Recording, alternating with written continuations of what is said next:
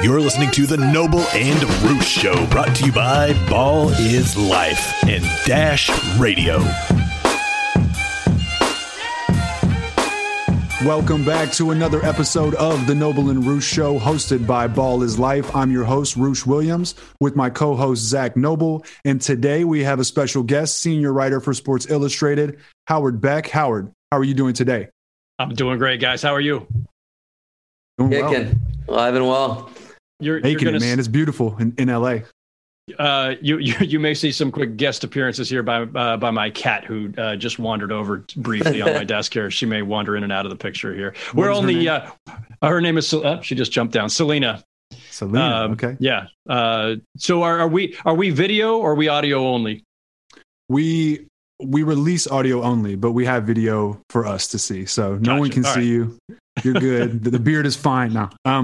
Good. So Howard, the reason, the triggering event, I guess, that brought you onto the show, that prompted me to want to bring you on the show, is your piece on James Harden. And James Harden is one of my favorite things to discuss, one of those things that I know way more info about than I should.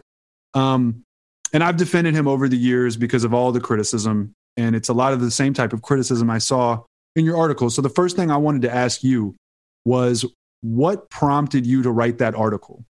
Like, where were you coming from? Like, was there a moment? Was there a sequence of moments? Like, no, I'm just glad that the first question wasn't, why do you hate James Harden? Why are you trying to tear him down? Yeah, you could have started there. On second thought, Howard, no. Actually, let me do this, because I jotted down a bunch of notes, which I have off to the side here on my computer, because Roosh, it wasn't just you hitting me that day, of course, on Twitter when that story came out a few weeks back. It was felt like all of Houston, or at least everybody who counts himself as a James Harden fan. And it was interesting because it was things like, people perceived it as somehow being anti-Harden. So real quick, I voted for Harden twice for MVP at the top of the ballot, the year he won and the year that Russ won. I actually had Harden first that year as well. I've had him second, I think, 3 times. Twice behind Steph. I know that bothers Rockets fans. And once behind Giannis. I know that one bothers Rockets fans too. But still, if I did not like James Harden or respect James Harden's game, I certainly would not have had him top of my ballot twice and second 3 times. I praise Harden within that story as one of the greatest scorers of all time. And I think one of the most feared players in the game. So clearly, again, not saying he's a bad player or that he's... May I interject? Flawed. You may interject. So I think a lot of people hear that, specifically with respect to Harden, greatest scorer of all time, and it almost feels like a slight, kind of like, because he's not, instead of one of the greatest players of all time. Hey, listen, right. But if we were going to split that hair, it's actually a fair split, because what separates the greatest players of all time is that there's been more to it than just the scoring. And sometimes that might mean defense, that might mean leadership, that might mean other aspects of the game. And we could talk about whether James Harden qualifies enough in those other areas. But when we're talking about the all-time greats, Jordan and LeBron, Magic, Bird, on and on, there were other elements that made those that earned those players the title of one of the all-time great players, as opposed to one of the all-time great scorers. So if people want to take it as a slight, they can, but that to me smacks of you're looking for something to be offended by, which, quick tangent, this is too much of what drives Twitter and NBA fandom, or probably sports fandom. Yep. I don't pay attention to other sports, so I don't know. I assume that the same thing afflicts fans in other sports too. I don't understand this aspect of modern fandom and social media versions of it, which is that anything that can be taken as a slight will be taken as a slight. Anything that is not full-on endorsement of your favorite player or your favorite team is somehow now suspect. And it's always like people are looking for the slights, the disses everywhere. It's maddening. So, Roosh, all due respect to that point of view, I get it, but I'd stipulate that in the story for a reason, which is to acknowledge he's great, he's amazing, he's phenomenal, he's talented. It doesn't mean that the rest of this case that is here in this essay, or that scouts and coaches and execs around the league will make about him, it doesn't negate any of that. It doesn't. These things can coexist. You can be one of the all-time great scorers, or even one of the all-time great players, and these other things, these critiques, can still be true. And it doesn't mean that the author of the story or the scouts are anti-Harden. We need to stop making it just pro or anti, polarization. I'm with both of you. I mean, the negatives, will always outweigh the positives, and people, that's the generation we're in, the offensive generation. We take offense to everything, and you're right. We try to dig something up here and there, and drives me crazy. It's the reason why, I respect you so much is because you're able to have calm, cool, collective conversations with, a lot of the guys you do it with on your podcast, you have great relationships with. So that kind of helps. That's the first off. But I don't enter conversations on Twitter when I know that other person is going to be not going to be open. It's kind of like having a political conversation with a family member or a friend. It's to that extreme almost, where if you're going to go deep with somebody, you got to know they're open, or else you're just wasting your time and somebody's going to drill it home. But for sure. The point I wanted to say right off the bat is, yes, there's levels to this, and we nitpick the greatest players of all time. Absolutely. Number one and number two, LeBron and MJ. We nitpick those guys. So then when you go down the line, where I have James Harden, that obviously it's up for debate, I have him 24th all time. So you think by the time we get to 24, we're going to be really nitpicking that guy. So there's so many levels to get to the top 15, top 10, and that's the big issue with these big debates, is because it's like, who are you comparing this player to? Who are you nitpicking and weighing all these things up and down? Where I saw, I think you just kind of looked at Harden as a really big underachiever. And that's kind of the only major issue I took with this whole piece, is I don't look at him as an underachiever. I really don't. I look at him as a guy that honestly met expectations for a guy that, once he got to the level he was at after a year or two in Houston and the expectations were basically set, I look at him as a guy, there's probably one or two instances that he's really underachieved. Other than that, he's never really, I think he's had really poor talent around him all around. And then outside of that, I think he had a coach that really stopped coaching when it came to the playoffs and stopped adjusting. And yes, I may be taking too much off James Harden. The one negative I have for James Harden is, I think when it comes to game 6 and game 7 at times, he decides to cool back, to chill back a little bit when he should be in attack mode. But I also say the other side is the coach kind of puts that in him, and he thrives in the system and believes in MDA if you listen to his pressers, yada, yada, yada. So there's so many other options to go. But that's kind of my biggest thing about the article, is it made him look like an underachiever in the grand scheme of things. So nothing in the story suggested that he was an underachiever. The word underachiever or any version of it does not exist in that story. The premise of the story, which got, I think, lost in whether it was the headline, whether it was my own tweet. Sometimes I do a disservice to my own stories with my tweets, because a tweet, is going to be 280 characters or less, and it's not going to contain all the nuance that's in a whatever that was 1,800, 2,000 word piece or whatever. So if you guys have followed my work for any length of time, you know that I tend to write with a fair amount of nuance. I'm not a hot take artist. I'm not a flamethrower. I don't do clickbait, and which was another thing that I was accused of in writing that story, which is patently ridiculous. I don't think it was that. I want to make that clear. Don't listen to Twitter. Twitter will make you sad. People just want to troll. It is true. I spend way too much time on it. Agreed. But the point of the story was not he's an underachiever. And actually, Roosh asked a question earlier that I rudely did not actually directly answer, so I'll do it now, which is, so what prompted the story? What prompted the story at the time, and this is weeks ago. So by the way, just a quick distinction, there's 2 recent Harden pieces I wrote. One, once the trade was made, and I commented on the idea that I think this makes him an even bigger villain, which is more of a perception thing. That doesn't mean I think he's a villain. It's more about the way that fans and the whole league perceive him. But this is the first story. This is the story before he was traded, because in all the weeks that were leading up to the trade, the thing that kept hitting me was people are focusing on, is he going to get to Brooklyn where he wants to go? Is he going to end up in Philly with Embiid? Is he going to end up in Milwaukee with Giannis? Is he somehow going to end up in Portland with Dame, which always struck me as bizarre. Miami, like all these different options. And I kept thinking, I don't know if it matters where he's going. I think what matters is what he's going to do when he gets there. And that was the main premise. And I wrote more or less those words very high up in the story, which is, it's not about where he goes.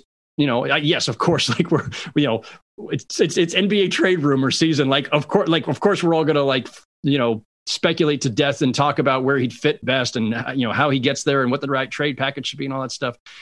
But I was trying to take a step back from that and say, listen, we can all, sit here and get all frothy about where he could land. I think it matters more what he'll do once he gets there, what that new partnership is with two stars in Brooklyn or, Embiid in Philly or somebody.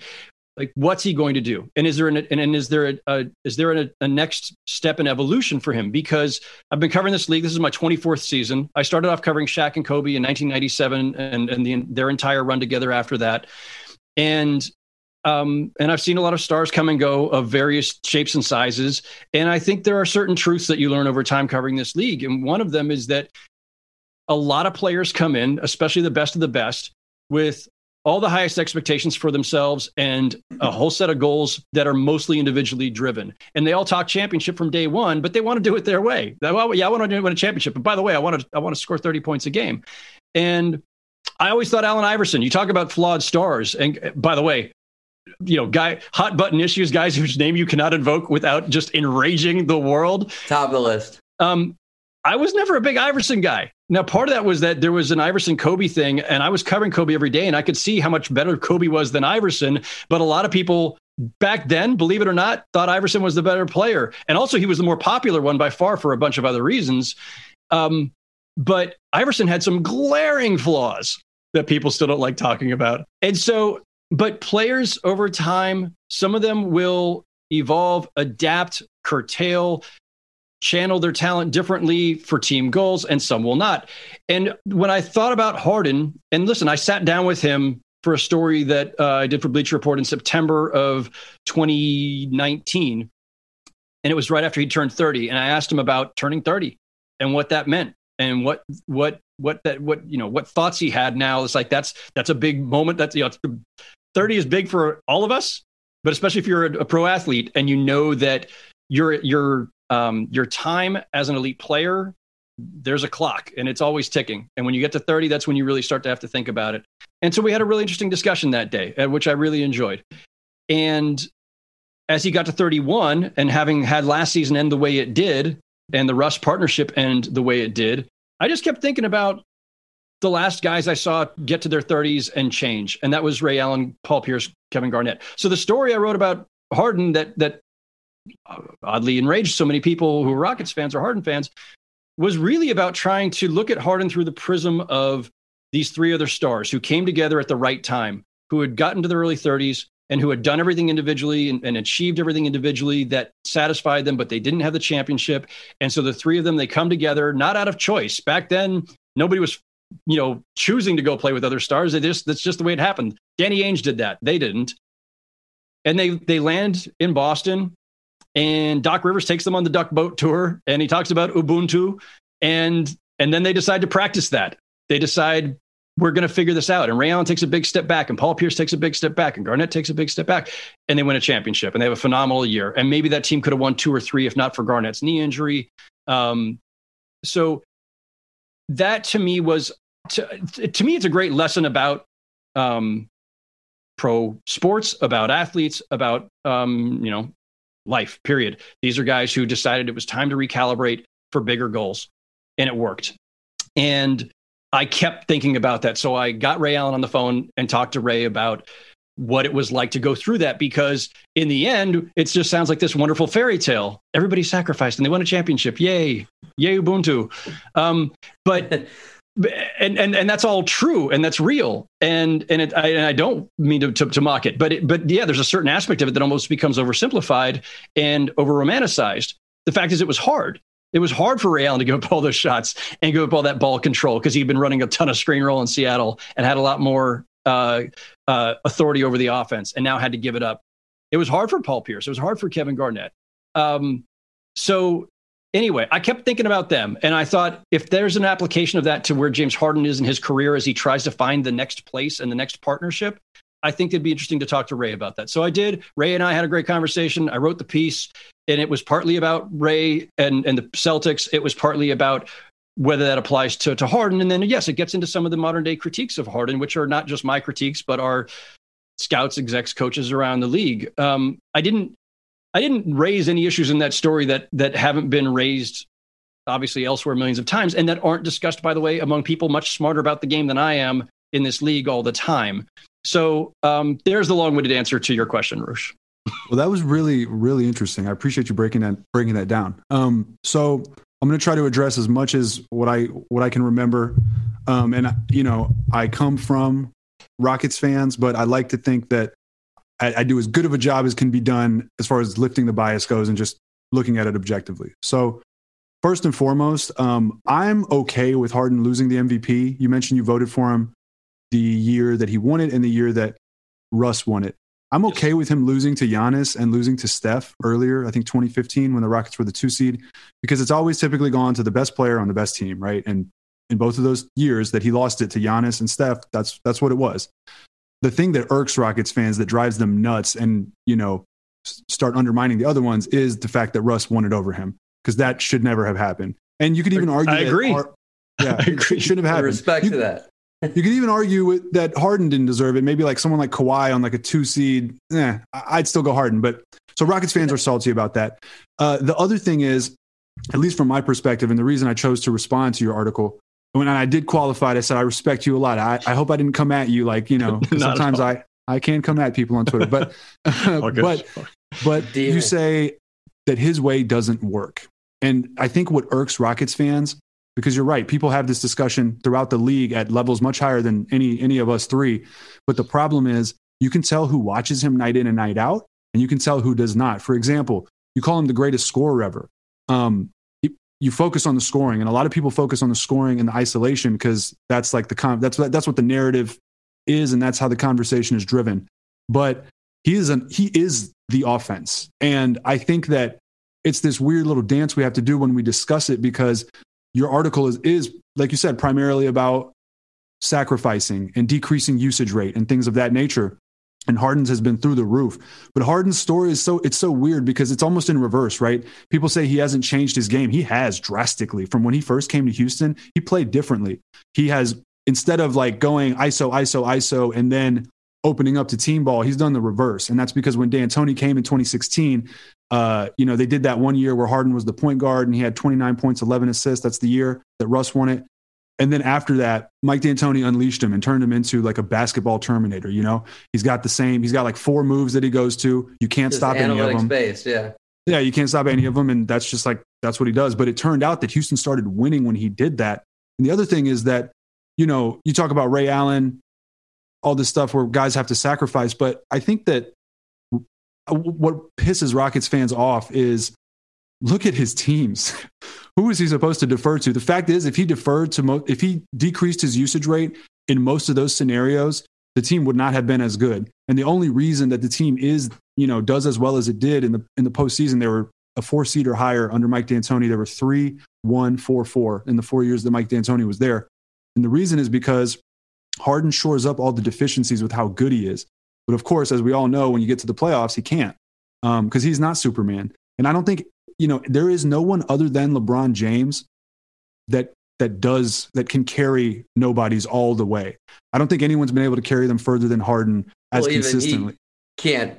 Right. He can't. I'm saying, but he can get you to the second round. He can get you to the Western Conference Finals, and then he'll lose to a totally stacked team. Like it's like he's damned if he does, he's damned if he doesn't, right? If he goes all out and saves the team and, puts up all these numbers, they win, and then he gets all the criticism. If he doesn't, they lose to begin with.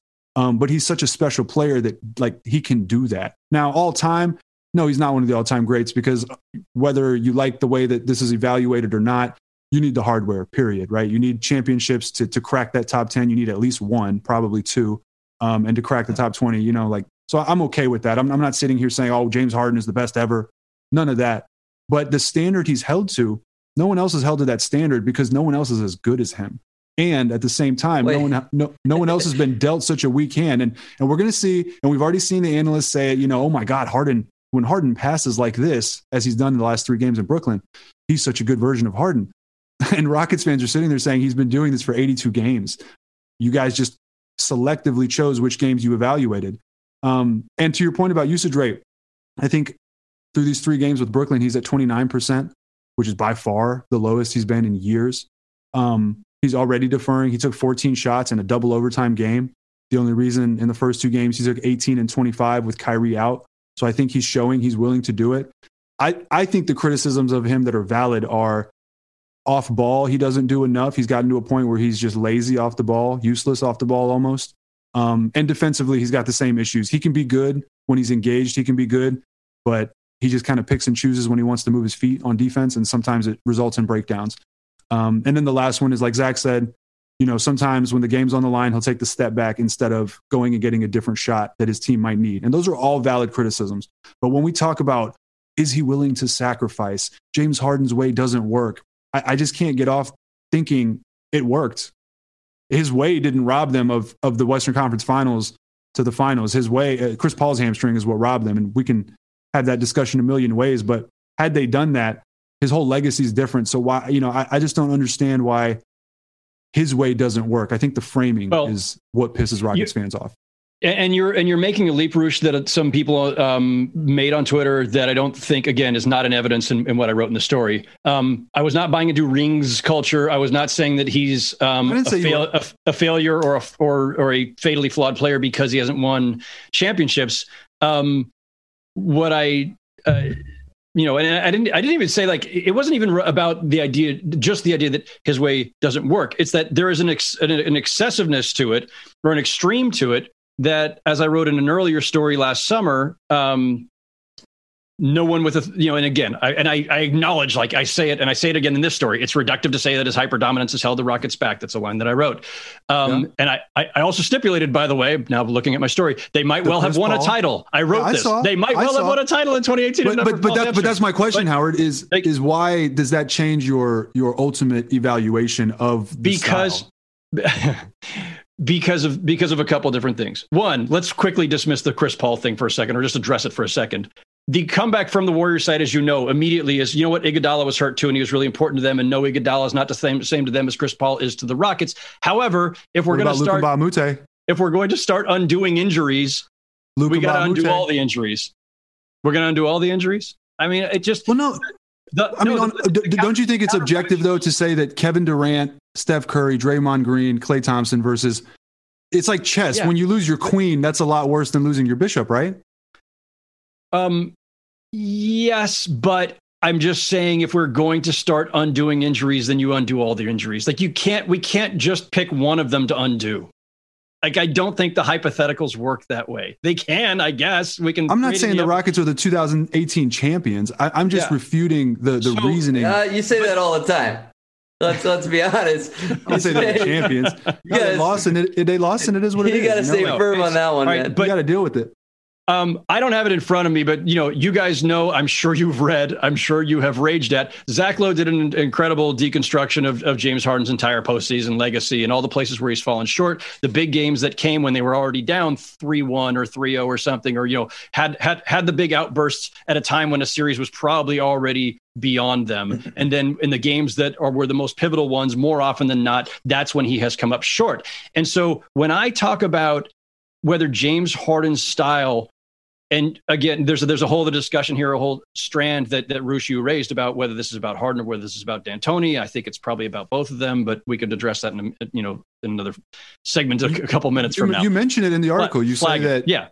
You said that people, it's supposed to be the player that adapts. Instead, it was the coach. You said something to that extent. I didn't say that it's supposed to be. I did say that D'Antoni adapted to him. Because Mike D'Antoni, so I guess we'll go there right now. Mike D'Antoni in Phoenix was all about the ball finds energy. And granted, Nash had the ball in his hands a lot, but Nash's probing and dribbling was always towards somebody else shooting. As we know, Nash won MVP, like averaging like 15 points a game. He was not a big shooter, but Mike would always talk about the ball finds energy. I covered Mike then here in New York, where he and Carmelo, of course, were at loggerheads, and it's the reason that Mike didn't last here. because Mike still was about the ball finds energy, wanted the ball to move, even wanted to put the ball in Carmelo's hands more and have Carmelo play more of a LeBron role where he would facilitate, but Carmelo didn't want to do that. But Mike, for most of his career that I knew him in Phoenix and New York, was about ball movement, player movement, a more fluid style of basketball, something that's more akin to what the Spurs play or what the Warriors now play under Steve Kerr. And when Mike went to Houston, and then especially once they got Chris Paul, he went all in on iso ball. Mike was never about iso ball. I wrote a piece on this a few years ago. I don't know if you guys saw that one, where I just wrote about what would Mike D'Antoni of like 2008 or 2005 or whatever from the Suns say about Mike D'Antoni in 2018 with the Rockets. Like that would be a really funny conversation, because I don't think one would recognize the other. So the mustache notwithstanding. Do you think that version, you think the Rockets version of D'Antoni is a lot because of Morey? Because if you listen to every press conference Mike ever had, basically, whenever they lost a big game, it was always about the shots didn't fall. We played great, just the shots didn't fall. And it was the same thing over and over, and it was just getting so annoying and repetitious. Not, we could have done this, we could have adjusted differently, and talked about little structural differences and plays. And it's what coaches say. It's just what it just occurred to me that, and because Howard, you might not believe this, but I actually was very critical of the offense, what it turned into, because it kind of zapped any like feeling out of it. It just turned it into like machinery. And there were times, which is why Harden failed in the postseason late in games, is because they did not feel out the type of shot they needed when they needed it. They just kept doing the same thing over and over. Yes. So this feeds into, let's leave the D'Antoni discussion behind, because I think, real quick, if I were to speculate on or just draw some conclusions about what I think Mike did in Houston and why, it was because he saw a way to win, whether that's influenced by Daryl, whether it's just catering to Harden, whether it's Mike just saying, what's the best way we have to win? So screw it, screw ball finds energy, screw ball movement. I'm just going to go ISO. Whatever it was, coaches at the end of the day, they want to win every freaking game. And so now maybe he let that get the better of him. Maybe the short-term urge to win and ride a certain formula overwhelmed his other basketball sensibilities. But I think his core sensibilities were more about ball and player movement. My own bias on this, and I don't need to say it to you guys, but I don't have team biases, player biases, whatever. I don't care. I don't care about outcomes. I don't care who wins. I don't care who loses. It doesn't make me happy. It doesn't make me sad. Where I do have some biases about what I think is aesthetic basketball, or what I enjoy watching. Yeah. I enjoy the Warriors. I enjoy that style of basketball. I enjoy when the Spurs picked apart the Heat in the finals the one year because they were just passing them to death. That to me is more enjoyable. It's better basketball. It also keeps guys involved. And so my bias in this comes from several years of covering Mike D'Antoni and several years of covering Phil Jackson, who ran a much different system, of course, the triangle, when I was covering the Lakers. But in both cases, they were both preaching a certain egalitarianism in the offense, that the ball moves and everybody touches it. Everybody feels a part of it. It's not just one guy isolating. And eventually it's pound the ball into Shaq, or eventually it's, Kobe's going to go isolate at the top, or Michael Jordan was going to go isolate. But that's in crunch time. The majority of the game is about ball movement and about everybody being involved and five guys on a string.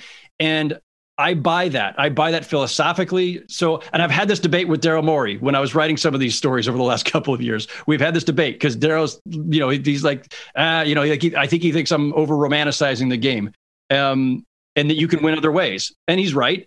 But I believe that's a better brand of basketball. So where does that come into play when it comes to judging whether Harden's way works or not?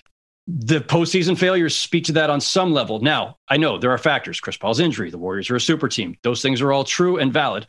But there's also a fact of Harden not coming up in big moments at times. And the fact that, as I've written about and others wrote about, and I found a couple things out of The Athletic recently where it was guys talking about becoming too predictable. And so you can say it's the fault of having a substandard supporting cast. I'm going to say that supporting cast is better if guys are involved and confident and feeling good about themselves. And the star on a team, and I've seen this in every different version of this, the star on a team can make or break how well a role player, a limited role player, can play. Steve Novak was nothing with the Knicks and nothing in the league, period, And then when Linsanity took off, one of the biggest beneficiaries in those few weeks was Steve Novak, who suddenly became a folk hero in New York because Jeremy Lin kept finding him. And so, and Jeremy Lin's not a superstar. He was for 3 weeks. Right. But the star of a team and the guy who has the ball in his hands and who has the ability to create and make plays can make or break how we view those role players. So those Rockets teams did not suck, by the way. Those supporting casts that you guys have had were not bad. And he did have Russ for a season, and he did have Chris Paul for 2 years, and he did have Dwight for all of his flaws. So I'm going to look at the whole body of work and say, yes, at some point, some part of this maybe because of an over-reliance, whether by D'Antoni's design or Morey's design or by Harden's impulses. There is an over-reliance that I think ultimately can be counterproductive, whether it's because he gets fatigued, whether it's because other guys are just not involved enough. Whatever it may be, they have run up against those walls. And again, like I could cite a couple things out of The Athletic where Capella talked about this too.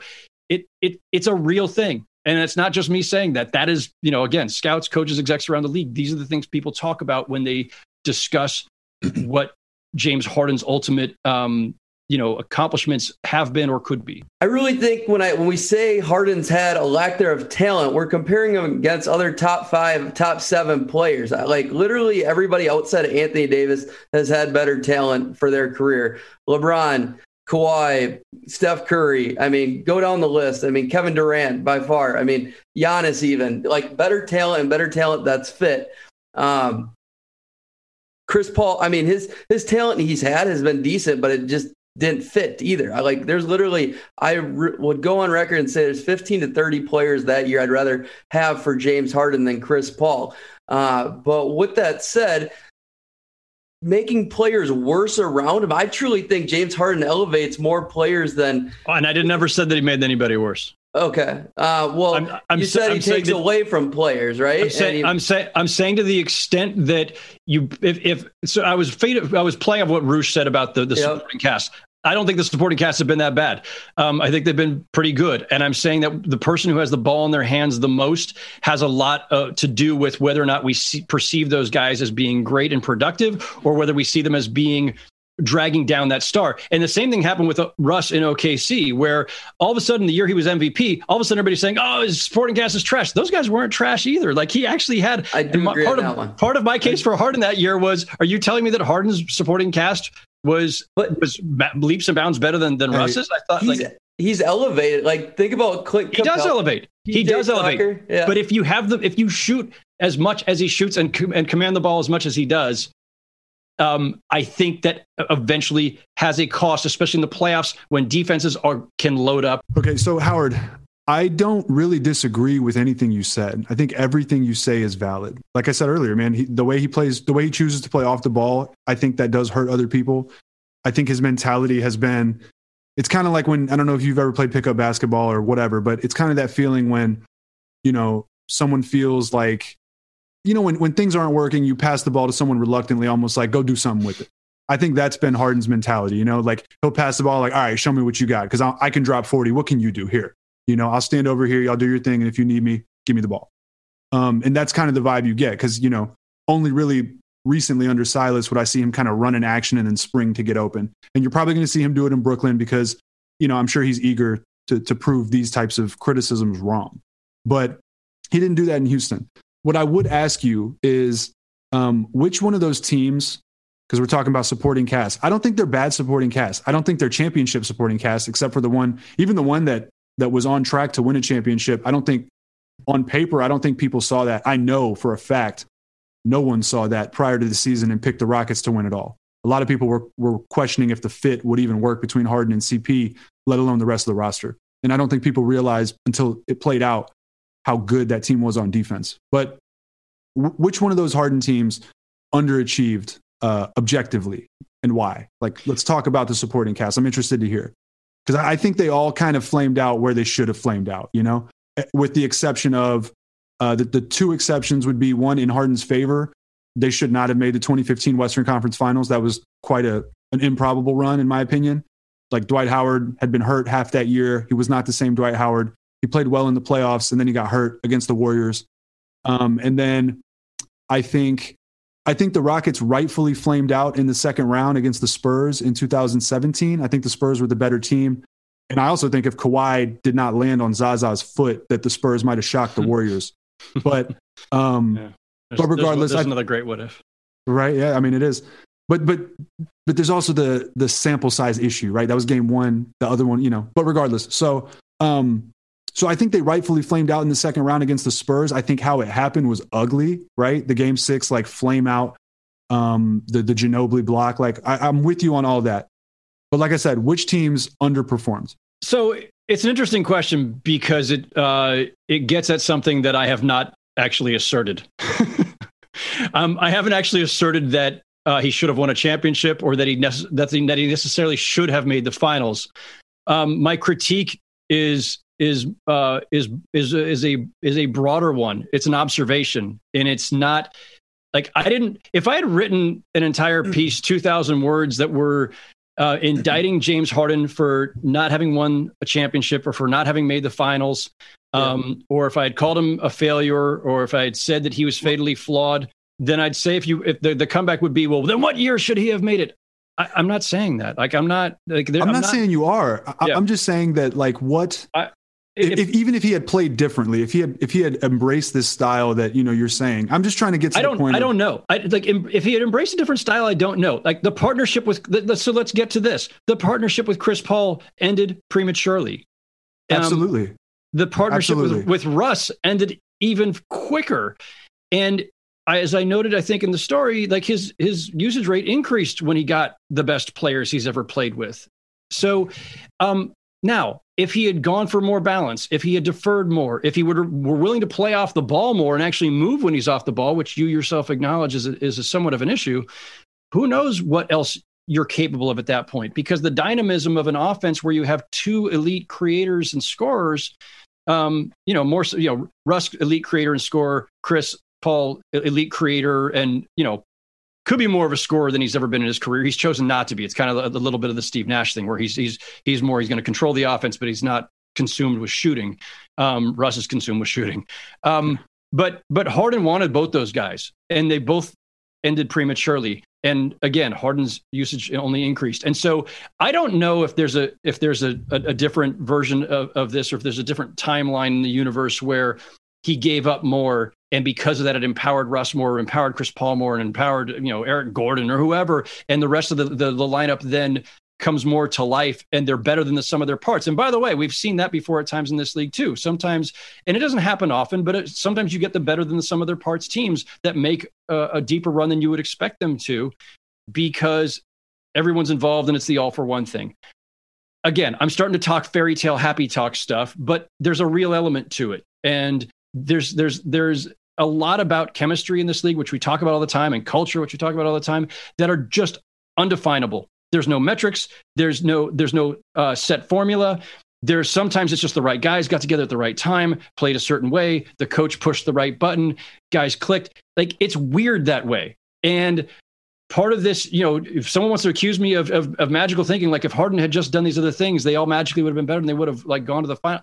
Maybe, I don't know. Like I think there was a better way, not just aesthetically, but for the feeling of camaraderie and the feeling of everybody being involved that I've talked about, whether it was the Laker teams that I covered, whether it's because of the way the triangle offense tries to distribute the wealth, whether it's the way that Mike D'Antoni's offense tried to distribute the wealth back in Phoenix. I think there is value to that, and I think that the end result of that value can't be measured or predicted. And so I don't know if there was a different possible outcome. And I'm not saying there definitely would have been. And to get back to the premise of the story that got this whole thing going a couple weeks ago, it was really about what ifs. Like, if he goes somewhere else, will he play a little differently? Not because he absolutely has to, and not because the way he's playing made him somehow a failure in Houston, but just because it might be required. And especially if he's joining KD and Kyrie. So real quick, because we're taping this on Wednesday or it's Thursday, and last night, Wednesday night, was Kyrie's debut with those two. We finally saw the big three together. Harden only took 14 shots. Kyrie took 28 after being out for 2 weeks. That was really promising. A lot of people were coming at this with the hot takes today of like, oh, is Harden going to be happy doing it? I said, no, guys, it's glass half full. This is a good sign.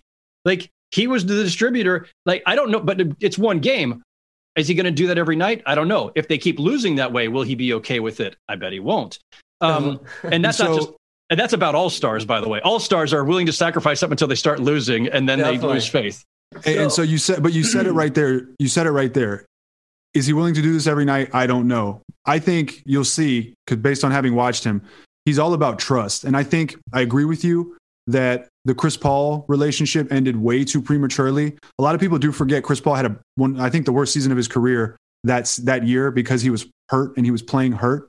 And also because they did not embrace his style of basketball. The whole reason the Rockets were so lethal the year before is because Chris Paul led bench units were incredible, and they were not the subsequent year because Chris Paul had lost a step and he was playing hurt. He couldn't be like the ISO god, point god. And wasn't the Rockets on that diet. Yeah, he wasn't, and the Rockets didn't adapt to him. And then that was one of the other reasons, by the way. A lot of Rockets fans are happy with that trade, or they justify the trade because they say, well, Chris Paul had lost a step. And I think people forget how competitive Chris Paul is, and he knew he lost a step, and everyone should have known he was coming back with a vengeance. Was a better player at the moment of that trade than Russell Westbrook.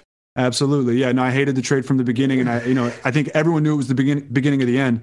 And that's not to say I'm not defending Harden the GM. Don't get me wrong. I'm not defending Harden the GM. He made some bad decisions. And also, I was going to say, like I said, man, this is what I was saying. So again, with Chris Paul, he lost the trust that second year, because I'm saying, like, that's his game. He'll go boom, boom, ISO, score, give you the ball and say, all right, go do something with it. And I think he lost his trust in Chris Paul to be the guy that could get the ball and say, all right, I'll go do something with it. And so he wanted him out. Totally wrong. And I've tweeted this multiple times that I will never forgive James Harden for forcing that trade through. I think it, like I said, was the beginning of the end. And Russell Westbrook came through, and he was that guy in terms of scoring, but the Rockets had to trade Clint Capella in order to open that up and sacrifice, obviously their size. And Westbrook can't shoot. So once he got a little banged up before the bubble, or in the bubble before the playoffs, he was just not really any good, to be honest. But with all that said, in Brooklyn, he's got Kevin Durant, right?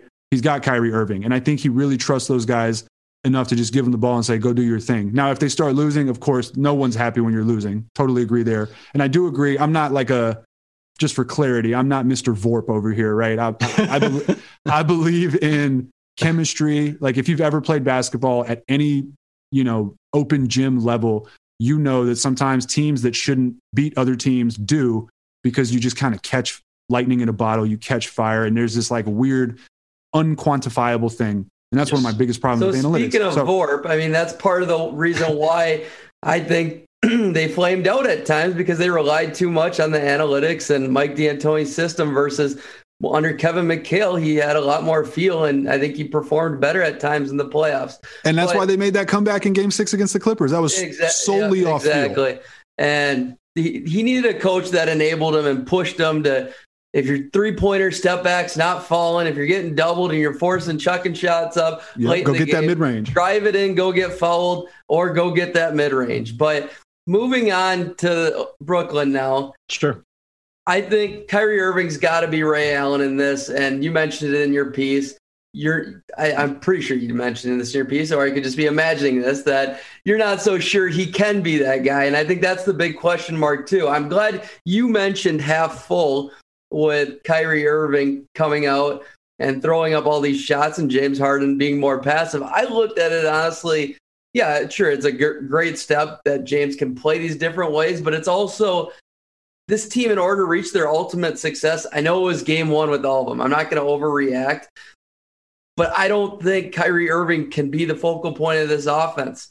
I think he's got to be that third wheel. I think he's got to be that more off-ball cutting type, that Klay Thompson, that Ray Allen, that guy in this system. I mean, Harden and Durant gelled. They were in sync immediately. They stepped foot on the court. Pin downs to Joe Harris in the corner with Harden. That was incredible the first couple of games. I mean, that duo, that pairing, I mean, as a basketball perspective, is, I think, flawless. I mean, but Kevin Durant fits with anybody and everybody, okay? Let's not get that twisted. I mean, you put Kevin Durant with anybody in this world, that team's going to be amazing. I mean, as long as he's got talent around him.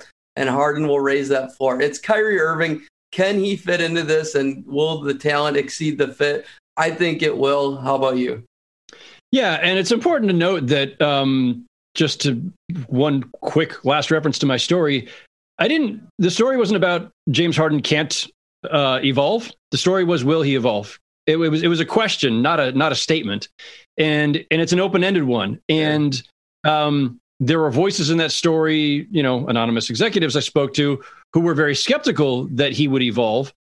I did not myself make any particular judgment within that story about whether they would. I reported that other people were skeptical. You are such a journalist. Guilty as charged. I mean, I don't have a hot take on this. Like, I honestly don't. Like, if I were to answer my own question, is James Harden capable of evolving, willing to evolve? If anybody asked me that, and this happens at times because I do a lot of radio interviews, I would say, I don't know. I'll be curious to see. And it's the same thing with these three guys. Well, can it work with these three guys? I don't know. We'll see. Like, I don't have a hot take on them, winning the championship or bursting into flames. Both things are possible. And guys can surprise you. Paul Pierce, to refer back to the Celtics again, Paul Pierce was viewed as kind of a knucklehead up until the big three came together in Boston. He was viewed as a selfish player. He was viewed as a numbers guy. He was viewed as a guy who was trying to do too much, and was viewed as an incredible talent, but not a great player. And Paul Pierce completely changed his image that year by sacrificing and then becoming Finals MVP. And the Paul Pierce that we think of for the latter half of his career is a completely different guy than the way he was perceived and even carried himself in the first half of his career. Guys are capable of change. Everybody is capable of changing. So as a reporter who's covered this league for a long time, I don't feel like I'm in the business of trying to decide this guy is this one thing and that's all can ever be. I'm in the business of just being interested in the human element of seeing when guys will evolve, will change, will adapt, and guys that won't. And again, I cited it in the story. Allen Iverson refused to ever adapt, and I think it contributed to him retiring earlier than he should have had to from the league. I saw Steve Francis burn out. I saw Stephon Marbury play himself right out of the league. Some guys are hard-headed and only know one way. And there's an interesting trend, by the way, with the people you just named. They're all primary ball handlers. They're all primary ball handlers that are undersized guards, that are combo guards, that play like point guards but can't shoot. And you know who else fits that mold that also does not adapt his game at all? Russell Westbrook. Yeah. Somebody else I've been very critical of, and the Westbrook fans and the Thunder fans will tell you, again, like I'm like, public enemy number one there too, where I've been accused of being a Westbrook hater. And I'm not. It's like, he's phenomenal. He's great. Like there's like 10 guys in the league I would actually pay to watch, and Westbrook is on that list by easily. Like he's explosive. He's entertaining as hell. He's passionate. He plays his ass off. He's fun.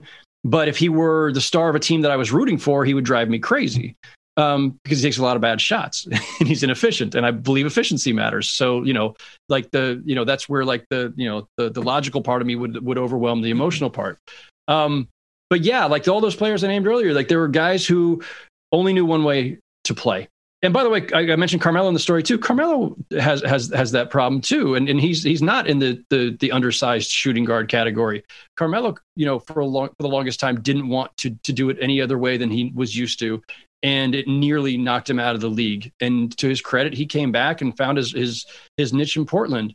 But and again, I like Carmelo a lot, and I've covered him with the Knicks for years. So this is not a dislike of Carmelo, but I think a flaw of him as a player for a while there was that he was pretty hard-headed. And I don't blame him for that. It's hard to blame any of these guys for this. Like, they've been the focus of all the teams they've ever been on since the time they were kids. And it's what's made them succeed. It's why should I stop doing it this way? This is how I got here. Like, that's a really powerful belief. And it's justifiable even. But for most players, I think there comes a day when you have to decide if you haven't gotten to your goal, even if you don't think it's your fault, maybe it's not your fault, but there's still a moment where you have to kind of reflect for a moment and say, is there another way? Maybe this is what's gotten me here, but maybe there's an even better way. And so the thing that's going to happen with Harden and Kyrie and Kevin Durant, we don't know. It's unpredictable. But I do think that Harden is the guy who should have the ball in his hands the most. The good news being that any of those guys can create if need be. They all can play off the ball if need be. We know two of them. Well, we know Durant will play on or off the ball really effectively. I think Kyrie had to learn to playing alongside LeBron. I think there still is the question of, well, how much will Harden play off the ball and in a as energetic of a way as he plays when he's with the ball. We'll see. I hope it does work for them because it'll be much more entertaining to watch. And hopefully by the time the playoffs roll around, if we can actually go to games again, that's right up the road for me and I'll get to watch a bunch of great basketball. So I ultimately believe in today's NBA, talent wins. I don't think we see a team win without supreme talent. LeBron James counts for more than just one amazing player. And it's really the Spurs. I mean, the Raptors, even though they had really good talent too. They had a hell of a lot of talent, and Kevin Durant went down. The Heat last year were kind of close. I mean, as a cohesive, singular unit without top 5, top 10 talent, really. Yeah, no, I think Miami actually was a really great example of the rare team that won as a greater than the sum of their parts type team. A little bit analogous to like the 2004 Pistons that won the championship and beat the Lakers. Right. And like the mythology of that Pistons team, because that was the last year I covered the Lakers. The mythology of that Pistons team, of course, is that, it was just, a bunch of gutty, scrapping guys. It's like, no. They just hadn't been recognized for their talent yet. They all became all-stars after that. Like, Chauncey and Ben Wallace. And by the way, like Rasheed Wallace was one of the greatest power forwards I've seen. It's just that Rasheed was such a reluctant scorer that he went to Detroit and played this like role that was so beneath his talent level, like because he was just willing to, because he had no ego, no desire to have stat. He was like the inverse. Like imagine the most like stat obsessed player you can think of, the most selfish player you can think of. Like Rasheed was the inverse of that. All the talent in the world, could have averaged 25 and 15 if he wanted to, with a couple of blocks and a couple of steals. Didn't care about stats, didn't care about anything except winning. Like that guy was the epitome of team ball, and here he was as a role player on the Pistons. So anyway, that team was a lot more talented than given credit for. But that Heat team was an example of a group where, as talented as Jimmy Butler is, he's not in the MVP conversation most years, or I'm not sure how many votes he's ever gotten in the course of his entire career, but he's really good. And Adebayo's really good. And they had a bunch of guys who just played really well together. And by the way, that team moves the ball beautifully. I love the Miami Heat's ball movement. So, well, we'll see. I'm skeptical of what effects the bubble may or may not have had, and whether the Heat were a product of that. Some people think that. I don't know how to objectively make a determination. Yeah, hard to know. Let's wrap up on this note. That was an amazing conversation, Harden. I mean, it was tremendous. I think we got everything out, didn't we, Roosh? About Harden, you got everything out of our system. I have one last thing to say. I just have one last thing to say. We don't even have to answer it. I just want to leave you with this thought. If you want to address it, address it. Okay. It's when you consider Rockets fans and where they're coming from, even some of the arguments that you've heard from me tonight that you feel like you've probably heard a million times on Twitter, just consider that the perspective we're coming from, aside from the fact that no one other than LeBron has won, and I know that you're not all about winning, and I get it. But at the end of the day, Rockets fans sit there and they think, well, as we look back and reflect on this trade and like the 8 years that Harden spent in Houston, we wonder, what should they have done differently? Is it substantive on the court? Is it structuring the roster?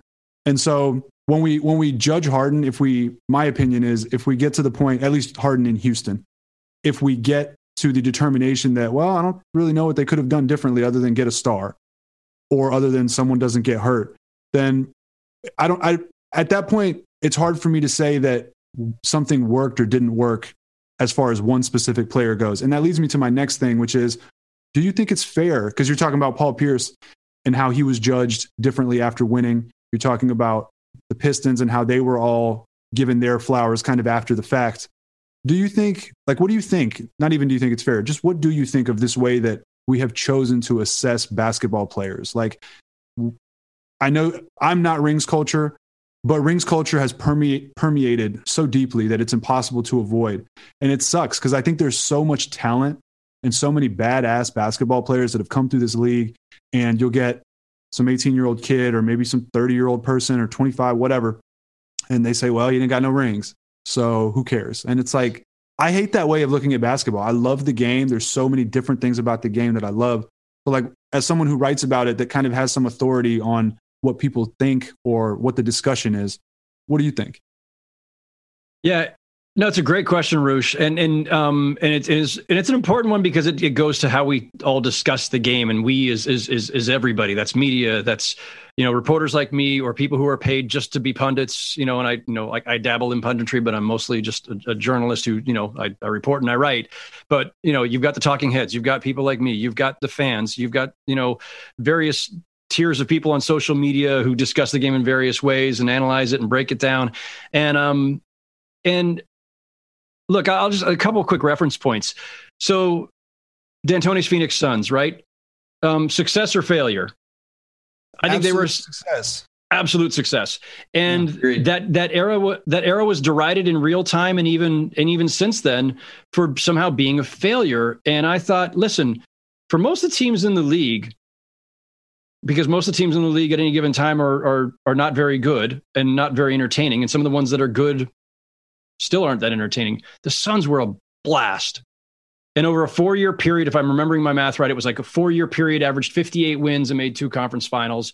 And there's one of the other great ifs. If not for Joe Johnson's broken face one year, if not for the suspensions of Amari and Boris Diaw, right? So they can play that game too, and they will. They made the Western Conference Finals with Amari gone with a torn ACL. Yeah.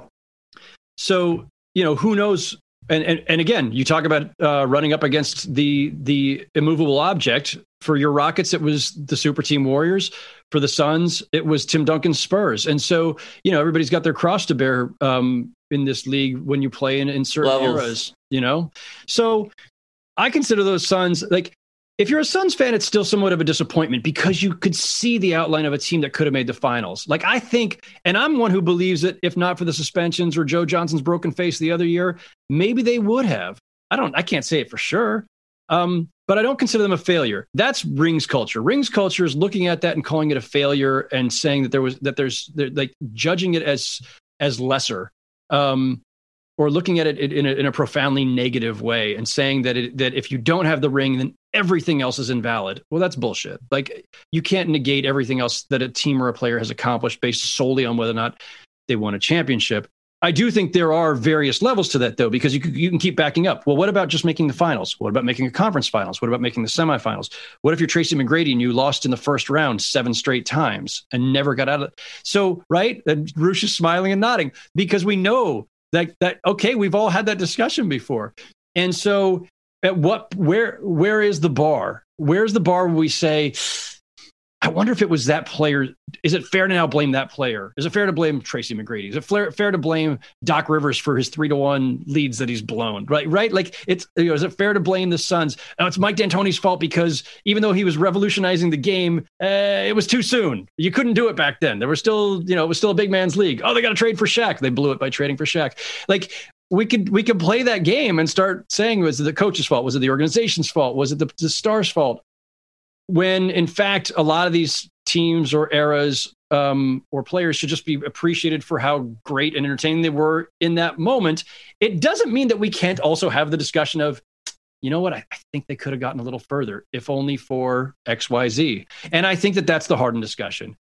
Okay, they were really great. And yeah, they came up against a super team. And yeah, Chris Paul got hurt. What if they had just done this a little differently? Or what if Harden had been a little less balled on? Like, those are fair questions. And it's not a judgment. It's not dismissing everything and now calling him a failure. It's just saying, yeah, but what if they had just tweaked this a little bit? Were those Rockets a failure? No. Okay. I can live with that.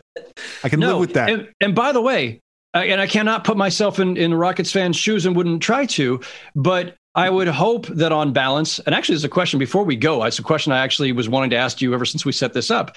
I would hope that, because Suns fans were bitter at the end of that era, if I recall correctly. I would hope Suns fans ultimately, years later, maybe after the emotions have worn off a little bit, would look at that era and appreciate it and really love what they had and how entertaining it was and what a thrill ride it was, even if they didn't ultimately win a championship and even if they thought they could have, if only for XYZ. And I would think with Rockets fans, the Harden era should be somewhat similar. Like Daryl Morey makes this amazing trade for a guy that at that time was a sixth man of the year, but nobody foresaw him becoming a perennial MVP candidate and an MVP and a 3-time, like nobody foresaw that, including Daryl. And he grows into that in Houston, and he gives you this incredible 8-year run, and including a couple of years where you thought you had a shot at the title. And even that belief alone, even the ride that provides you as a fan is worth something, even if you don't get there, even if it stings at the time. And so, and you take that 8-year run and you put it up against, any other team's 8-year run in that same time, or a lot of teams haven't had a run like that in the last 30, 40 years. Ask Knicks fans in my backyard. Yeah. So you ultimately hope that people appreciate what it was as opposed to being still frustrated or sad over what wasn't.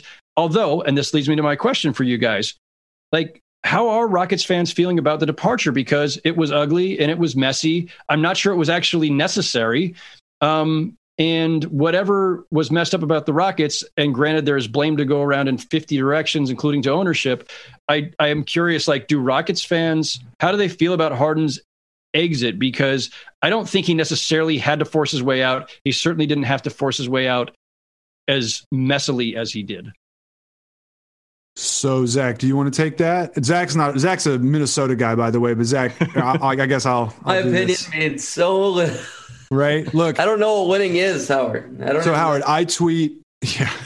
Hey, it sucks too, because the Wolves have some of at least their retro uniforms are so awesome to me. That's for another rainy day. I just wish. But so to answer your question, if you see any of my tweets, when the antics were going down, okay, and he was visibly breaking protocol, skipping training camp, all that stuff, I was not happy at all. Right. I was very angry. I was just like, look, man, you want out? Okay, great. Don't do it like this. Okay. Like, surely it does not have to go down like this. You don't have to be in the strip club. Right. Like, come on, COVID, come on. As it got to the point, you rode the roller coaster, right? He comes out, drops 44 and 17 in that first game, and damn it, they almost won it, but they didn't. And you're thinking, okay, well, maybe we can string some games together. He'll stay. The season plays out. And then for me, I realize I don't blame him at all. I don't blame him whatsoever. Some Rockets fans, yeah. I mean, I don't. Look, him and I'm like 3 months older than him. My body's breaking down. So I imagine, not that James Harden's is, but I imagine he's thinking, man, my time's limited. I'm about to be 32 years old. And if I don't do it now, and I mean, Kevin's on Brooklyn, they got the pieces like, shit, this could be it, And so I don't blame him. And then when you watch them play, you see how much easier the game KD you see how much easier KD makes the game for him. And you're already, overnight, you're seeing narratives shift. So how can you blame him? I'm ultimately mad at the larger, broader discussion, right? Which is rings culture and how we just ride these guys for nothing. Because like you said, like some franchises have, like the Jazz. Have the Jazz won a title? No. But the Jazz compete. They have a reason to turn the games on every freaking year. They have an awesome culture. They have, cornerstone players. Like, that's pretty badass. A lot of teams don't have that. And so, no, I'm not mad. As I reflect on the 8 years, I'm just happy we had it. And I am invested in his success in Brooklyn as a result of the time I spent doing things like this, right? Talking about his game and defending him. I want to see him succeed because I do believe the things that I'm saying about his game. And I think people are going to flip the narratives if they win one. Even if they make the finals, you might see, unless they make the finals and he goes like 2 of 13 every game. But based solely on Twitter, Rockets fans seem split. I'd say 60-40. 60% seem level-headed and, saluting him. And then there's like 35-40% that are just angry still. But I suspect that with time, it'll wear off. It's fresh. I just hate how people say he doesn't want to win. Like that just drives me nuts. He always talks about wanting to win. And I feel like everything he does leads to winning for the most part. And even his going away tweet, he goes, I fell short. And for that, I'm forever indebted. It's far from a goodbye as I pay all my debts. I don't know. I take it for what it's worth. I mean, all a guy has is his word, and I mean, he stood pretty true to it. I mean, even though you might have thought you didn't like what he did beforehand, but he still showed up professionally for 2, maybe 4 games, gave him 3 games. Shot. He gave it his all for 3 games, and then he took his foot off the gas. It just sucks, Howard, how these players have to do this. Like, in order to get what James Harden wanted, in order to get what Jimmy Butler, Anthony Davis, or any of these stars that wanted to get out of town, they have to do these things. What he didn't have to do is not show up for training camp. I mean, I just think there's a bigger problem here, and that's you got to just, if these players are going to be havoc and ruin your culture, and they just got to be fined. You got to sit them at home. You got to fine them. And until you get a trade in mind and a trade you're happy with, I think that's the only solution. I don't know if there's anything other than that, to be honest. Yeah, because otherwise you just get like the social media or not the social media, but the trade request playbook, right? The rumors, the cryptic social media posts. What does that mean? The denials. Where is he? Right? The denials, the quotes pulled, the hyper analyzation of any public appearance anywhere, whatever. So I mean, I'm not mad, but yeah, like, what do you think, Howard? Like, no, I was just curious how Rockets fans proceeded because I'm not bouncing around Rockets message boards and whatever. And so I was just genuinely curious because I would imagine it was a mixed bag. I imagine that's a really the guy led one of the best eras in the franchise's history, and that franchise has had some great players. Obviously Hakeem and Drexler and Yao and Tracy, and Harden gave them as great of an 8-year run as they could have had, short of a championship. And I was just, to me, genuinely curious about, like, at the end, if fans were bitter about him forcing his way out, what they got in return, like all of that. Because I think, Harden made that bet a little bit, right? Like, as we've talked about, he made the trade for Chris Paul and the trade for Russell Westbrook to the extent that they finally ran out of steam and ran out of options to keep building around him. He's responsible for part of that. He's responsible for his own style of play, for his conditioning, and he's responsible for kind of muddying the waters at the beginning there. I mean, I think this season could have been a lot better. Like, I don't know what a James Harden, John Wall, Christian Wood, PJ Tucker group, like where could that have gone this year if he was all in and invested? We wanted to see it. We Proponents of it here. That's not to blame him for wanting something more than that, because look, that was part of the point of my interview with him in September 2019 was, you're 30 now and the window's getting smaller, and what do you think? You ask those things for a reason, because I don't blame any of these guys for wanting to be where they feel they've got the best chance of winning a championship, especially if they don't have one yet. And so, but I also draw a distinction between LeBron leaving as a free agent in 2010, or leaving as a free agent again in 2014, or leaving as a free agent again in 2018, whenever. There's a difference between doing that, or Kevin Durant leaving as a free agent, versus forcing a trade. And then there's even a difference between Anthony Davis forcing a trade with a year left, although he started agitating earlier than that, versus forcing a trade with 2 to 3 years left in Harden's case. Like, all of these, I think, need to be looked at differently. Anthony Davis, total, like, just a bleep show in New Orleans for a lot of his time there too. And like, you couldn't blame him for wanting out. The Rockets were pretty good, as we've just discussed. So, like, to have a run that was that strong, and then still say, I want to, I signed a long-term contract, but trade me in the middle of it. I think it's different. I perceive that a little bit differently. I do perceive that a little bit more negatively than I would if he was down to his last year. Worst of all, poor Paul George with 4 or 5 years left in OKC. Come on. Oof. I will put an asterisk on that one, because the Thunder were ready to blow it up. Like, the Thunder were ready to, like, the Thunder saw an opportunity. Like, they didn't have to honor it. They didn't have to do it. They were like, oh, you want out? Oh, cool. We're going to leverage the living shit out of this and get a boatload of stuff out of the Clippers. And then we're going to steal a bunch of picks from the Rockets to boot, set ourselves up for years to come. The Thunder were fine with that. So, like, I think, again, that one, there's a little bit of nuance and context too that's a little different. So, well, Howard, we appreciate you coming on. I'm really glad we got to have this discussion. Hopefully I represented Houston and Rockets Nation well, but I don't disagree with anything. He made his bed. The Rockets were in the position they were in partially because of him. Like I said, Harden, the GM, was not it. And the way he broke up was very messy. But ultimately, I can't blame him, and I hope he wins. So, Zach, final thoughts? Fun time. Thanks for coming on again, Howard. Anytime. And anything you'd like to plug, Howard? Sooner than later. No, guys, this was a blast. No, this is a blast. Thanks for having me. Roosh, by the way, thanks for inviting me anyway, because a lot of times people want to like get at me on Twitter, whether they're screaming at you. Were not screaming. You were respectful. Some people, whether they're civil, incivil, somewhere in between, whatever. And then it's like, I don't want to have that discussion on Twitter because like it goes nowhere. It's useless. It's a waste of energy. But I'm always willing to have the discussion, especially if it's something where it's a critique of my work. Like I'm more than happy to like have those conversations in like a meaningful, respectful, constructive, and fun way. Like this was a great conversation. So like, I appreciate that. So thank you guys for having me on. This is great. I have nothing to plug. Just find my stuff on SI.com and listen to the Crossover podcast with me and Mannix. And thanks again, guys. This has been a blast. No, if Houston doesn't understand where you're coming from now, they're blind. They're oblivious. Appreciate it. So well, thank keep you up so the much, great man. work at Sports Illustrated too. It's been fun. Glad you have a new platform, man. Take care. Appreciate it. Thanks, fellas. Take care. Talk to you soon. Thank you. All right. I'm sick.